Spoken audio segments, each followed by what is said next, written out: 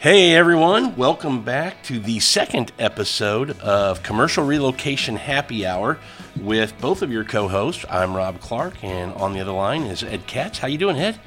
I'm doing great. I hope you had a wonderful Thanksgiving. I did have a wonderful Thanksgiving, and like most people, I did what I shouldn't do, and I ate way too much. I gained a quarter of a pound. This is the first time in my life that I paced myself, so I'm a happy camper. I'm impressed because you and I spoke just before Thanksgiving, and you were fearful you might put on, 5 to 7 pounds. So you did well. I really gave it an effort this time. Good for you. Did you drink any wine? That's my question. I don't hear what you're saying, Rob. It's breaking up over here in Mississippi. We have a storm today, so I didn't hear that question. It's just that one word that gets kind of muffled, right? Wine. That's the only word you don't understand. Yeah, yes. Gotcha. Oh, am I whining? No, I'm not whining. Well, you ready for episode 2? You ready to have a little fun and have a little conversation about commercial relocation and the kind of the business in general? I'm ready to jump in when you are. Well, this episode, number 2, is going to be about how to grow your business, Ed. And I think with the years of experience and what you've accomplished in your career, I think it's only right that maybe I ask you a few questions on this subject. You okay with that? Fire away. So tell me, Ed, why do you think it's important to keep growing your business? I mean, some of these relocation companies get a little bit of clients, some return business, if you will, that kind of continues to be there, but they don't necessarily go out and try to grow their business. Why is that so important? Well, I started my own moving company and ran it for 24 years. And one of the things I learned early on was if I chose to be at my comfort level and didn't continue growing my business, I realized early on that my costs of doing business were going to rise regardless. For example, my insurance premiums never went down. My utility costs always went up.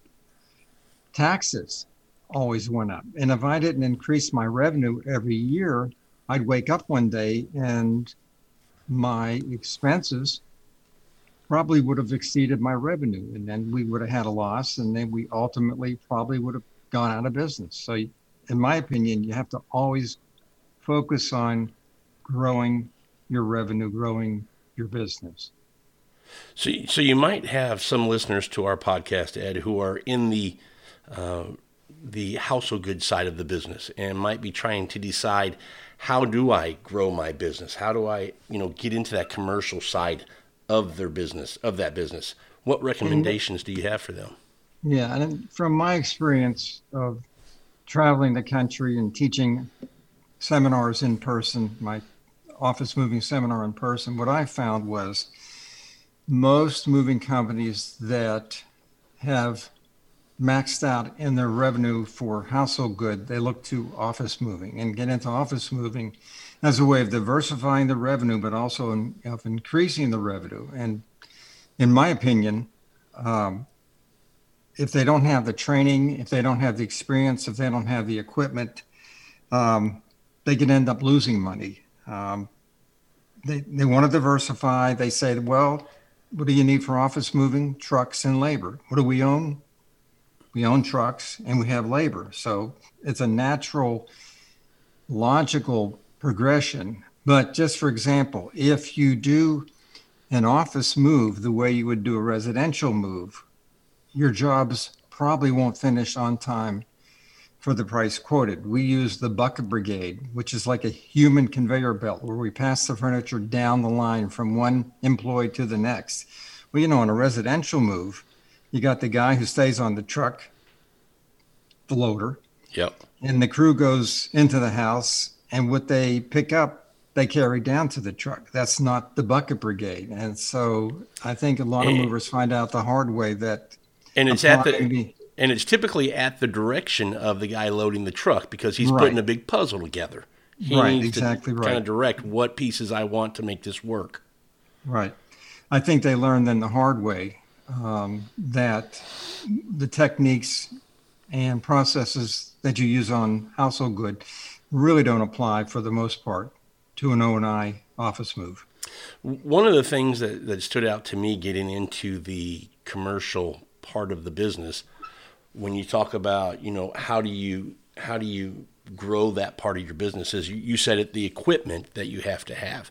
It's not the same equipment that you use. It's not the same as far as preparing the furniture when I think about a household good move versus a commercial move. So talk a little bit about the equipment that you think is necessary for somebody getting into that part of the business. That's a really great question. It's funny. We had to change the line behind our refrigerator the other day. And I have, of course, from being a former owner of a moving company, I have several four-wheel dollies still in my possession. And we needed a two-wheel hand truck to pull the refrigerator out. And my wife said, well, get your dolly. That's what she called it. And I said, I don't have one. She said, I thought you were a former owner of a moving company. I said, I was. And I told her that even though we had 1,000 four-wheel dollies, we owned one hand truck. And it was what we called Big Red with the kick-out wheels. In other words, we never used hand trucks on office moves, ever. We would use the appliance dolly, the Big Red, on occasion. But that just goes to show you, that to me is the biggest and best example of the difference in the equipment, where when we did an office move, once we dollied up the furniture at the old location, the origin, it stayed on the dolly, on the floor of the truck, and didn't come off the dolly until it arrived safely inside the new location. And we didn't stack the furniture floor to ceiling, front to rear. We just floated it, kept it on the dolly, on the floor of the truck. So, I mean, it's the difference between night and day. Yes, there are trucks. Yes, you have labor. But I think those are the only two similarities, Rob. Yeah, I agree with you, Ed. I mean, I remember those big kickback dollies, and I think of them more as an appliance dolly. It was always for the refrigerator or something like that. And you're right, we don't use them. But the thing that you just mentioned that stood out to me getting into the commercial part of the business was how, based on your process, everything stays on a four-wheel dolly. Nothing gets put off the dolly and then re-dollied when you get to destination. And I think that's just brilliant. I still know some commercial movers who don't do it that way. And just from the efficiency standpoint, it's just a much, much better way to move goods. I agree. To this day, if my life depended upon it, Rob, could not load household good furniture, stacking it on a moving van.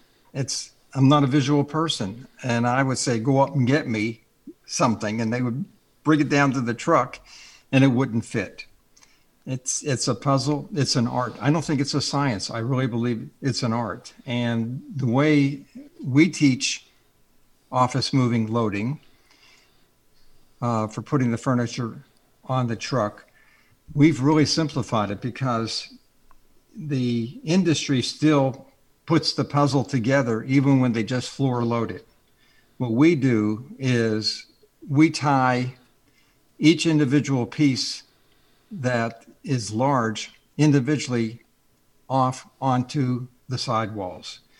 And we put the crushables down the middle. And it doesn't matter how the furniture comes down to the truck. With our unique way of loading a moving van, we have a place for it as it comes down. We don't, on an office move, when I had my moving company, and what I teach and preach to this day is we don't say, go up and get me a file cabinet or go up and get me a desk. We say, pull everything by office. As it comes down, it gets loaded as if it's on a conveyor belt. It's just so much more efficient. Yeah, I agree. And when you start talking about, how you strap to the sides, and I don't want to get into it too much, but that's your desks, that's your bigger, heavier type things that get secured to the side, and then crates or bin boxes or speed packs, some people call them, and chairs and things like that would fill the center. And boy, you can turn trucks on a much quicker pace when you do it that way. And that's the thing about a commercial move. It's about getting it on the truck, getting it to the new location, and getting it into that new space as quickly as we can, because we're trying to minimize that downtime for our clients. So I think your process and what you've come up with in doing that has just been fantastic. Thank you. I don't want to get too, there's a lot of other equipment and there's some other things that you could use, or I would think at some point you would want to have and use. And I'm just going to kind of say some names. We don't have to talk about it too much, but your product, which are Matadors for when you're in buildings, you're a guest in a property manager's home and using the proper building protection, whether it's the Masonite, the Matadors, things like that to protect that space that you're in are crucial, I think, as well, Ed, as well as, your CompuWraps the last 15 years for me or 12 years for me have just changed the way we move computers, the way we move glass. And some people might be surprised to hear that you move glass. What does that have to do with a CompuWrap? I've seen Ed's site, but don't really know what that means. I can't remember the last time I broke a piece of glass on a desk, Ed. It just hasn't happened with the way we move it instead of using those old A-frame cards. Do you want to talk a little bit about that? Yeah. At one time, I think it was around 1992, I drew a line in the sand, Rob, and I said, we are never going to move glass again. I used to think Elijah the Ghost worked for us because invariably we'd break glass, a glass tabletop or glass on top of a desk or on a conference room table. Somehow we'd break it and nobody knew who did it. And that's why I used to think there was a ghost on the move that somehow miraculously kicked it or bumped it or dropped it. And we were breaking so much glass that I was going to outsource it to a company that crated. So they would come in, pick up the glass, crate it, and move it, and set it in place at the destination. The problem is it was outrageously expensive. And we were pricing ourselves out of the market when we bid it that way. At one time, I was going to paint a slogan on the side of my trucks that said, we will break your glass for you very carefully, because we had such terrible experience in moving glass. Well, I had to come up with a solution that was affordable and efficient. And that's when we discovered you could bond the glass to the tabletop. You could bond the glass to the top of a desk or a conference room table. And we did that with stretch wrap.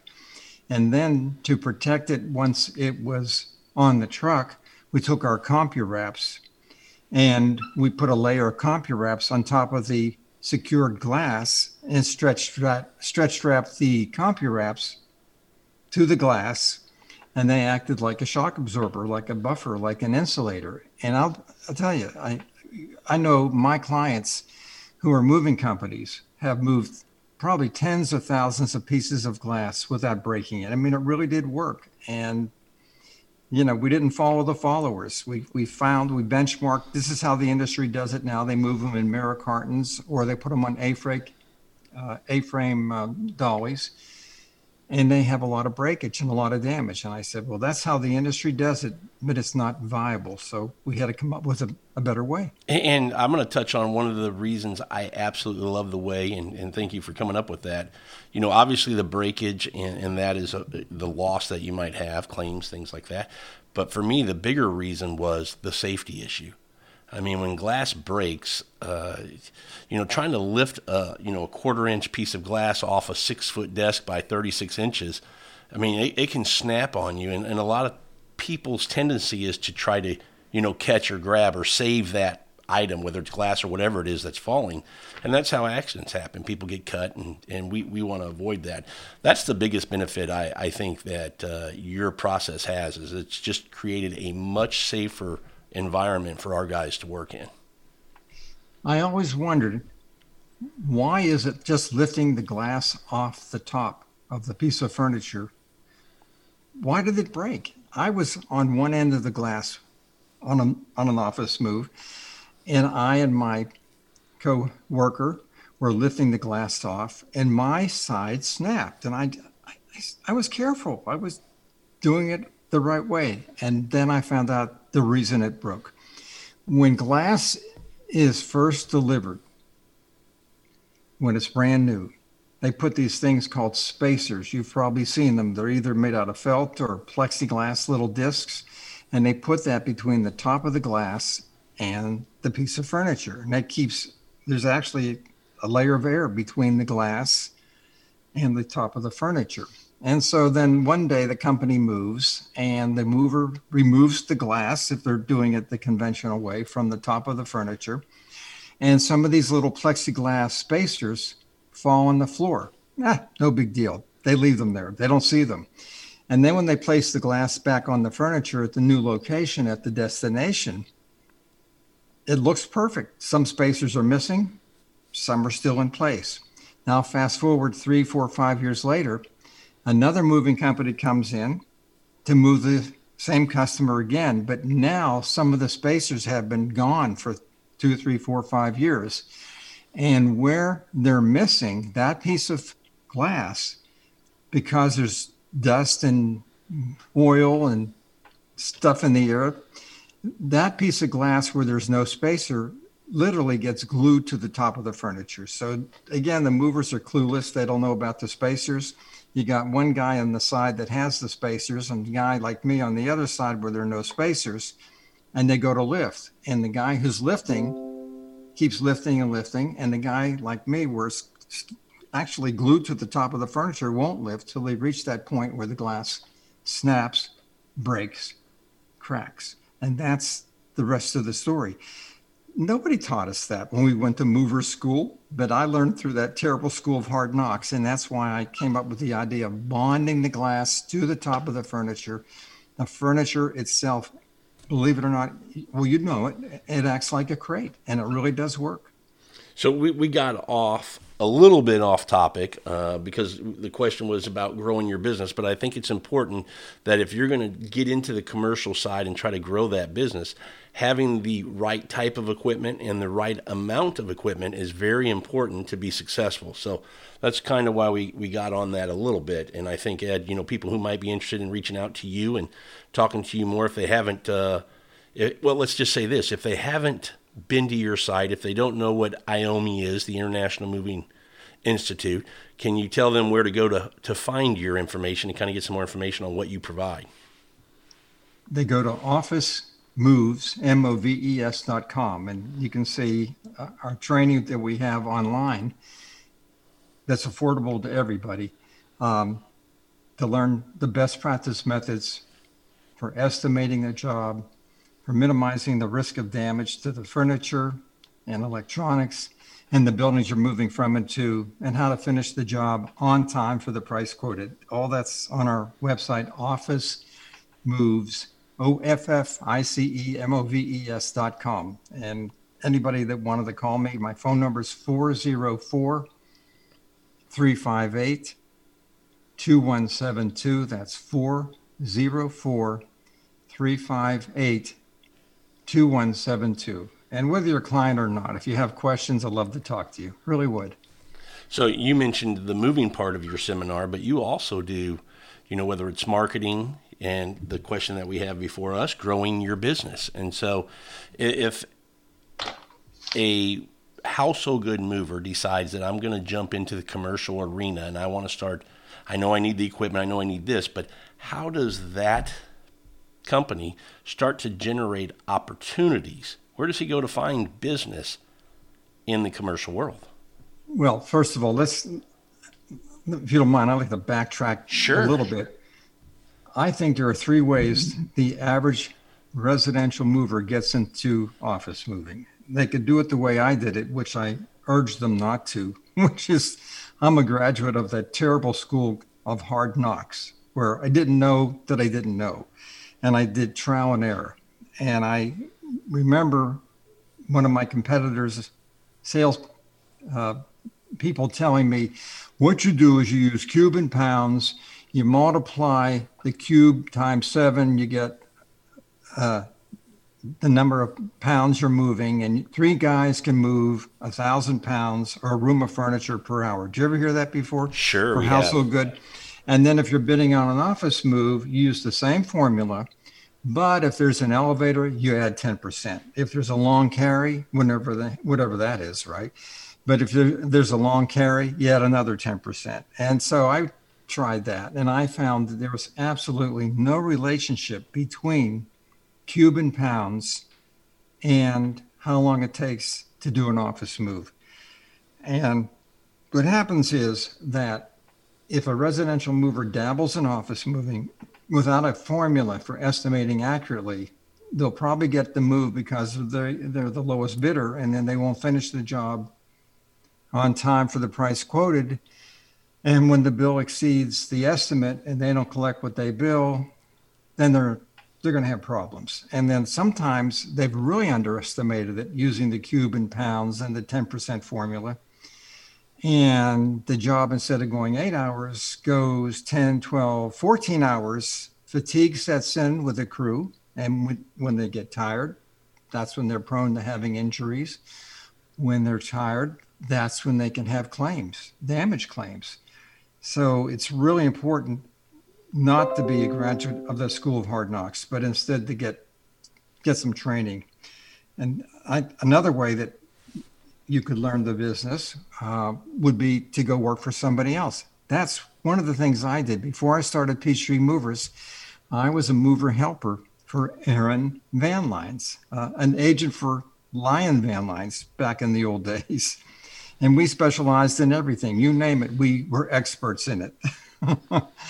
We did apartment moves, house moves, international, crating, packing, and of course, office moves. But I learned early on how challenging office moving can be, and you got to be highly organized and anticipate everything. But I did learn a lot working for about 6 months, not just as a mover helper, but I ultimately got into sales, and I was estimating jobs and again, didn't know what I was doing. And then I became a general manager at a branch he opened up, and I really didn't know what I was doing, but I got the exposure that I needed to see that there was a need for doing it a better way. And then, of course, the third way of getting into office moving would be to hire a consultant, somebody that's an expert that could teach you everything you needed to know about office moving. Or again, we offer through our school, our online school, everything you need to know about office moving with an online seminar. So I think, to me, hiring a consultant or, taking training through somebody that really knows what they're doing is the best way of going about it. So when you say a consultant, would that be like looking for somebody who's been selling commercial moves that might be working for a competitor or what will be a competitor and bringing them over? Well, I am not really in favor of that. It sounds like a salesperson that you hire away from a competitor who's got a large book of business. He's been around a long time. He knows how to quote jobs. And so he has habits, his own habits. Yeah. He has his own habits, his way of doing things. That's right, his way of doing it. And then you hire him, and he brings his customers with him. And that can work. But the problem is, if you don't have the support process in place, so he books a big move, and you guys are doing the move the way you do a residential move, which is not the bucket brigade, and you stack the furniture floor to ceiling, front to rear, the job's not going to finish on time for the price quoted. He's going to lose the customer that he brought over, and you're going to have trouble collecting what you bill. So that's the problem of hiring a salesperson away from someone else. That's a quick and easy way on the surface of growing the business and getting into office moving. But if your crew has the household good mentality of doing moves, it's going to implode. So and I agree with you, and I think, what you're saying is when you want to go into that arena of commercial moving, you need to be patient. You need to take baby steps. You need to let it grow organically by implementing the right processes, by having the right equipment and procedures, and the right staff that knows the right way to execute a move. Is that what you're saying? Rob, yeah, you said that so well. They say you're supposed to walk before you run. In office moving, I believe you need to crawl before you stand up. If you're going to get into office moving and you learn the right way of doing it, related to what you just said, I wouldn't bid on the very large moves because you can't buy experience. You still need the experience, and your crew needs the training and the experience on how to do it and do it right. See, you're reading my mind, Ed. That was going to be my next question. Look at you. Well, I just seen too many movers that they have the training and they know how to do it, but they don't have the experience. And so I also found that everybody and his uncle wants to bid on the really large moves. And that's when the bidding process becomes very competitive. So the margins become much lower on these bigger moves. A lot of times the moving industry reacts to a big job like whatever they say, we can do it, no big deal. The customer controls the service provider. And a lot of times on big moves, because everybody wants that big move, the customer has too much power, doesn't listen to the moving company, doesn't listen to the service provider, and it ends up bad. Well, the other thing I've noticed in our market is a lot of House of Good movers that want to get into this arena. A lot of times Ed fail to, and don't realize it, but fail to have the insurance they need to be in certain types of buildings or what clients might require of them to perform work for them. So that's an issue that they run into. That's right. We had a $5 million umbrella for real property damage. And the industry at the time when I had my moving company, Peachtree Movers, typically only had $1 million umbrella or no umbrella, believe it or not, just minimum standard insurance for the industry. And one of our differentiators was we were one of the few movers in Atlanta at the time that had a $5 million umbrella. And that sounds like a lot of money, but not when you realize the kind of damage that the moving company could cause in an office building. There was a moving company that did a move in downtown Atlanta. I kid you not. They did over a mile's worth of wall damage. And that sounds like an exaggeration, but think about it. If you damage the walls on both sides of a hall, and you're pushing the furniture in, and it's a big footprint, 10,000 square feet, 15,000 square feet per floor, and you're moving in several floors, and you didn't put up proper building protection, and your crew is not trained, you have a bunch of temporary labor people working on the job, you can't necessarily go back and spot paint, touch up walls. You might have to paint the entire wall, or it's not gonna blend in. So you can see where that could happen. Yeah, I mean, sheetrock, you might be doing some mudding, some taping, some sanding. I mean, there could be a lot involved to get those walls. That's right. So I agree. Using building protection is very, very important. Well, I think this podcast has been good. This is episode 2, How to Grow Your Business. How about, Ed, can you give us, a few bullet points on what we want to highlight for our listeners when they're trying to grow their business in the commercial world? I think office moving is a great opportunity to diversify into, but recognize from the start, as I said earlier on, there's the difference between night and day between doing an office move and doing a residential move. You got to have the training. You got to have the right equipment. And you're not going to go out and buy 1,000 four-wheel dollies to start your office moving business. And if you end up renting your equipment, in the long run, you're not going to make much money. You do really need to own it, because renting the equipment has the logistic problem of picking it up and returning it. And then if you don't count accurately, you're going to be back charged for missing equipment. So start small, grow your business slowly, control the service, and your reputation as being somebody that provides a stellar service, a wonderful service, will precede you and make it easier to book moves. On the other hand, if you jump in and get a large move and you don't finish it on time, and it's a highly visible move, and they're not open for business the next working day because you underestimated it, and your crew mutinies, and you cause extensive building damage because you were understaffed and didn't have the right equipment. You don't want that kind of reputation preceding you. That'll really hurt you in your marketplace. So, get trained, get the experience, buy the equipment you need at the time, Grow your business slowly, but you do want to focus on growing. Absolutely. And one thing I want to touch on, Ed, that I think is you've always made it very important to me for growing your business is building those relationships with the right people. Can you just touch real quick on, when you want to get into that world, who are the people, whether it be, well, I'll let you just tell us who it should be that you should go out, introduce yourself to.